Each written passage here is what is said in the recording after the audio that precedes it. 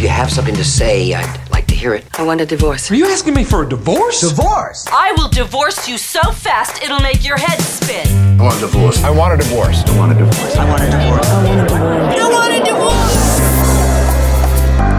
This is Dallas Divorce Talk with Dawn Budner and Carla Calabrese. Dawn and Carla guide you deep inside the world of divorce through all the ins and outs, ups and downs, and any unexpected turns. Now, your hosts to have and to hear, Dawn Budner and Carla Calabrese. Hello, and welcome to Dallas Divorce Talk. This is Dawn Budner. I'm here with Carla Calabrese. We are with Calabrese Huff, where family matters, and invite you to onairlive.com to watch our hopefully helpful and relevant shows where they're streaming. And today we are going to talk about marital agreements and hope to offer some perspective for the non-moneyed spouse, is what we like to call Cinderella. Yep. The pauper. Yes, we have already addressed the prince's concerns, so now we're going to do Cinderella's concerns about pre- and post-marital agreements. Yes, and we thought we'd jump in first because we kind of got to the end of our segment on the prince's perspective and didn't have sufficient time to talk about a post-marital agreement. And that would be an agreement entered by the parties after they're already married. And so I think the question was that we weren't able to finish was, why would anybody sign a post-marital agreement, right? And I think I was saying at the time those are tough ones. I mean, they're tough ones for lots of reasons. And, I will tell you, I've had many people come through my office in the last 20 plus years with post-marital agreements where I was just questioning and thinking, this is not a good idea. Obviously, post-marriage, you're already married. So it's odder in some ways. Why would anyone want to enter a post-marital agreement? Well, I don't know if anybody would want to. Well, I think there's requests for them. I had a situation once where we had a client who wanted to protect some assets, some marital assets, in case his creditors, he was in a risky type business. And so he wanted to set aside quite a bit of chunk of change of the marital estate and put that money in the wife's name. Is that legal, or is that not considered, hiding assets from creditors? Well, in this case, their creditors were not existent at the time. They really weren't. But he was kind of a big roller type guy. And so he had a sense that maybe down the road, there would be some creditors, because of the business he was in was quite risky. So he wanted to take quite a bit of their marital assets and put it into her name. And it's called a partition. So he wanted to partition their assets so that he could so that they together could protect those assets in case somebody were to come after him. And, it's a brilliant idea. However, in that situation, they ended up filing for divorce, and then now we've got all this separate property that's, in the wife's name. Uh-oh. So, yeah, a little bit funky, but that's one reason why someone might want to do a post-marital agreement. I have an experience that might illustrate another reason why someone might want to do that. Okay. My client came to me and had signed not one, but two post-marital agreements. And the reason that her husband offered was just so sweet. He suggested that he wanted to protect her, kind of like your guy, from potential creditors so that she could protect her child support payments of, $1,500 a month. And that was very touching to her. They flew to New York for her birthday and their anniversary and signed the papers there. With a lawyer? No, she didn't need to bother with that. He said his lawyer was representing them both. Oh, great. And she wasn't kind of one of those people that wanted to focus on a lot of details and all that. So she just went ahead and signed it. And what turned out to actually have been his motivation was that he went from earning a wage of less than $1 million a year to earning $12 million in 1 year. And so that was the motivation. That was the motivation. And so if you listened to our prior talk on marital agreements, there he was misrepresenting to her And there were some other facts that were misrepresented. And if you do that and misrepresent the purpose for the agreement and aren't honest with the other spouse, then you're kind of opening yourself up there to having the agreement be unenforceable. Yeah, and what's interesting about a postmarital agreement is that spouses have a higher fiduciary duty to each other, right? And after the divorce than before in a premarital setting. So explain fiduciary duty. Basically, for example, if there are two partners in a business, they have a duty because their relationship is based on trust. And under Texas law, one partner should be able to trust that the other partner is being honest about their common dealings. And in a marriage, while you are married, there's also a fiduciary duty among spouses. And so here, like you say, it's not a premarital agreement where you're not married yet. In that case, there is not a fiduciary duty yet.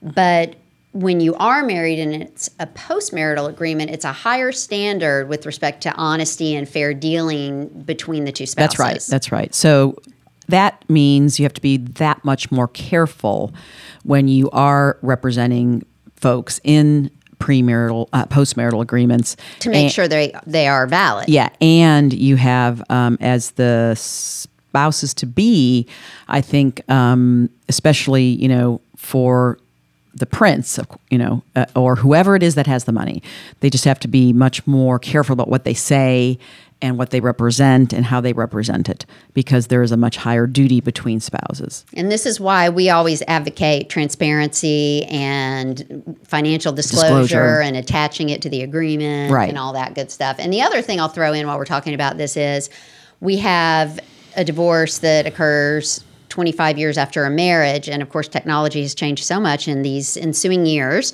And the lawyer 20 plus years ago put a copy of the finally executed premarital agreement in his safe with a videotape. The videotape doesn't show the content.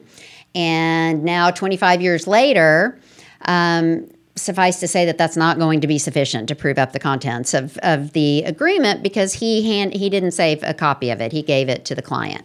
So that was not smart. So, there are lots of things you can do to increase the odds that you're not going to have a problem trying to get your agreement to be enforceable, and saving adequate documentation of negotiations and revisions is important there. So we're going to run real quick, and we will be back with some ideas for Cinderella in connection with these agreements.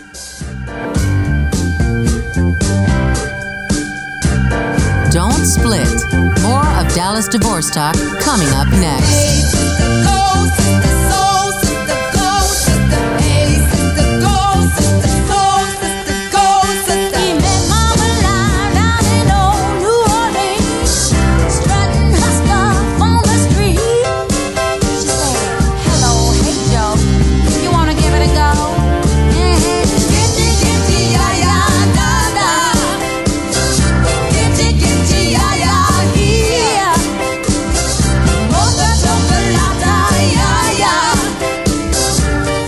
Lady Mama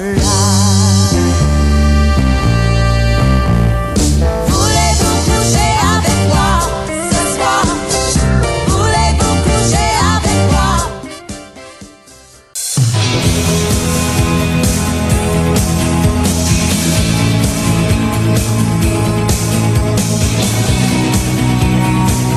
Celebrating the sanctity of good radio, this is Dallas Divorce Talk. And we're back. Dallas Divorce Talk. We are discussing marital agreements. And in this segment, we want to talk about some ideas for Cinderella, the non-moneyed spouse, as we like to call her. And we're assuming the traditional roles here, where the prince is the moneyed guy. And so in keeping with that theme, I actually had a case in which the moneyed spouse had family money, and a lot of it, like a lot. And the family insisted that he have his spouse-to-be sign an agreement that said that in the event of death or divorce at any time, that she got goose egg.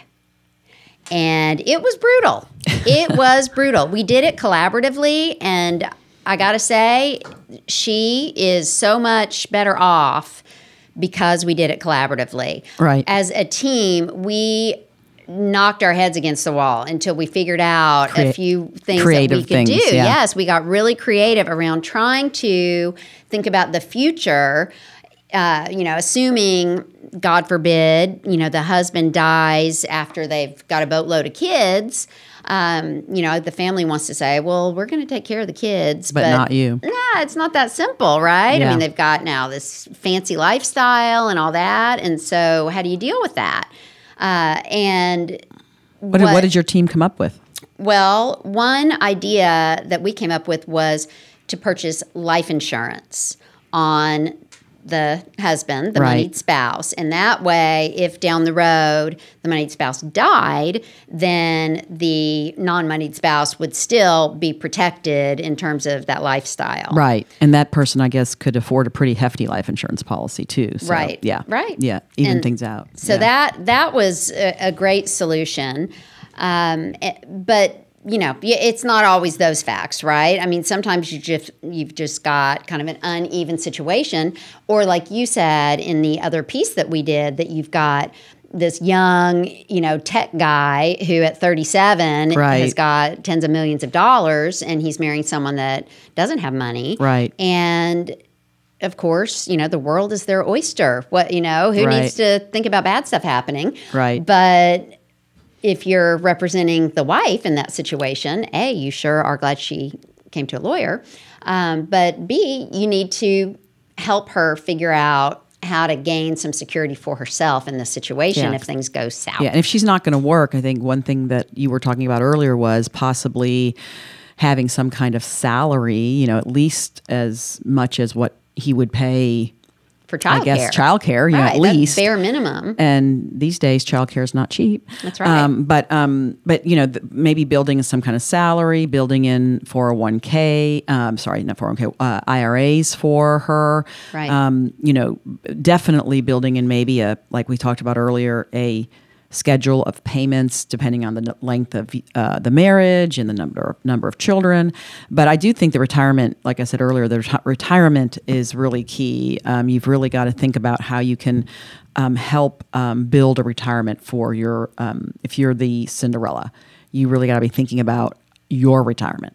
What is it that, Right. What is it? Because if something happens to that marriage and it's all separate property, you won't have a retirement, and that'll be a problem. And this is where, honestly, a big reason, Carla, I know that you and I wanted to do this show is that we want women out there to understand that the world has not changed as much as we might hope in certain respects. Right. And it is very unfriendly to women in this situation where they don't have money in their own right.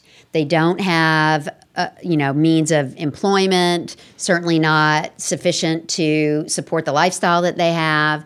And some of them, we have plenty of women who come in our office and they're in their 50s and 60s, and are they expected then to go into the workforce? Maybe never went to college. Lots of ladies that are extremely bright and intelligent and have raised families are finding themselves in this situation, and there's no retirement, and their husband's just taking care of the finances. Right. So if you're one of those and you're starting, if today you're looking at a premarital agreement, that's, you've got to be thinking about all that. You've got to be thinking about how do you protect yourself so that you can have a retirement or whatever. So that's why we're talking about some of those ideas. That, Right. That Well, you ought to be asking your lawyers when you're going in and being asked to sign a premarital agreement. Well, and it's really the case that anyone who's getting married should be thinking about these issues. You Right. just should. Right. And even if you're very young and you've got your whole life ahead of you, you should be thinking we're living a lot longer now. And Definitely. if you spend some of your key years that if you were in the workforce, that's when you would be really earning your income. If you're spending those married and not working, then at the very least, you have got to be establishing credit in your own name, having your own accounts, and at least doing the minimum so that you've got some retirement if things don't end up working out. Yeah, definitely. And so many people don't do this. Yeah. I mean, what percentage of women would you say that come into our office have taken care of these things versus not? Well, of the stay-at-home moms who, do an amazing service, I think, to our children and whatnot, I'd say very few. Very few. They've not taken care of that. I think 90% of the women, forget about just carving out stay-at-home moms. You think even the ones that work? I think 90% of the women have not taken care of this. Thought about this, yeah. Yes. Probably true. And please, please, please, just do it. Don't this. We all love to avoid thinking about negative things, but this is not. I mean, this is like your Pap smear, women. Need I say more? Yeah. And if you're can. actually talking about premarital agreements, then you are talking about a potential divorce. So.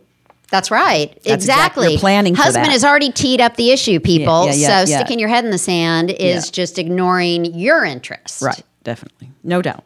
Exactly. So that's our Cinderella talk. Yes. And if you guys have further questions on any of these issues, we invite you to our Dallas Divorce Talk Facebook page. And certainly you are more than welcome to call us or email us. Our email addresses are dawnandcarla@calabresehuff.com. And we really, really want to help and answer your questions and educate folks. So tell some of your friends what you just heard today. And let's change this scenario so we don't have so many women in this situation, because it's not right. And we're headed off to break.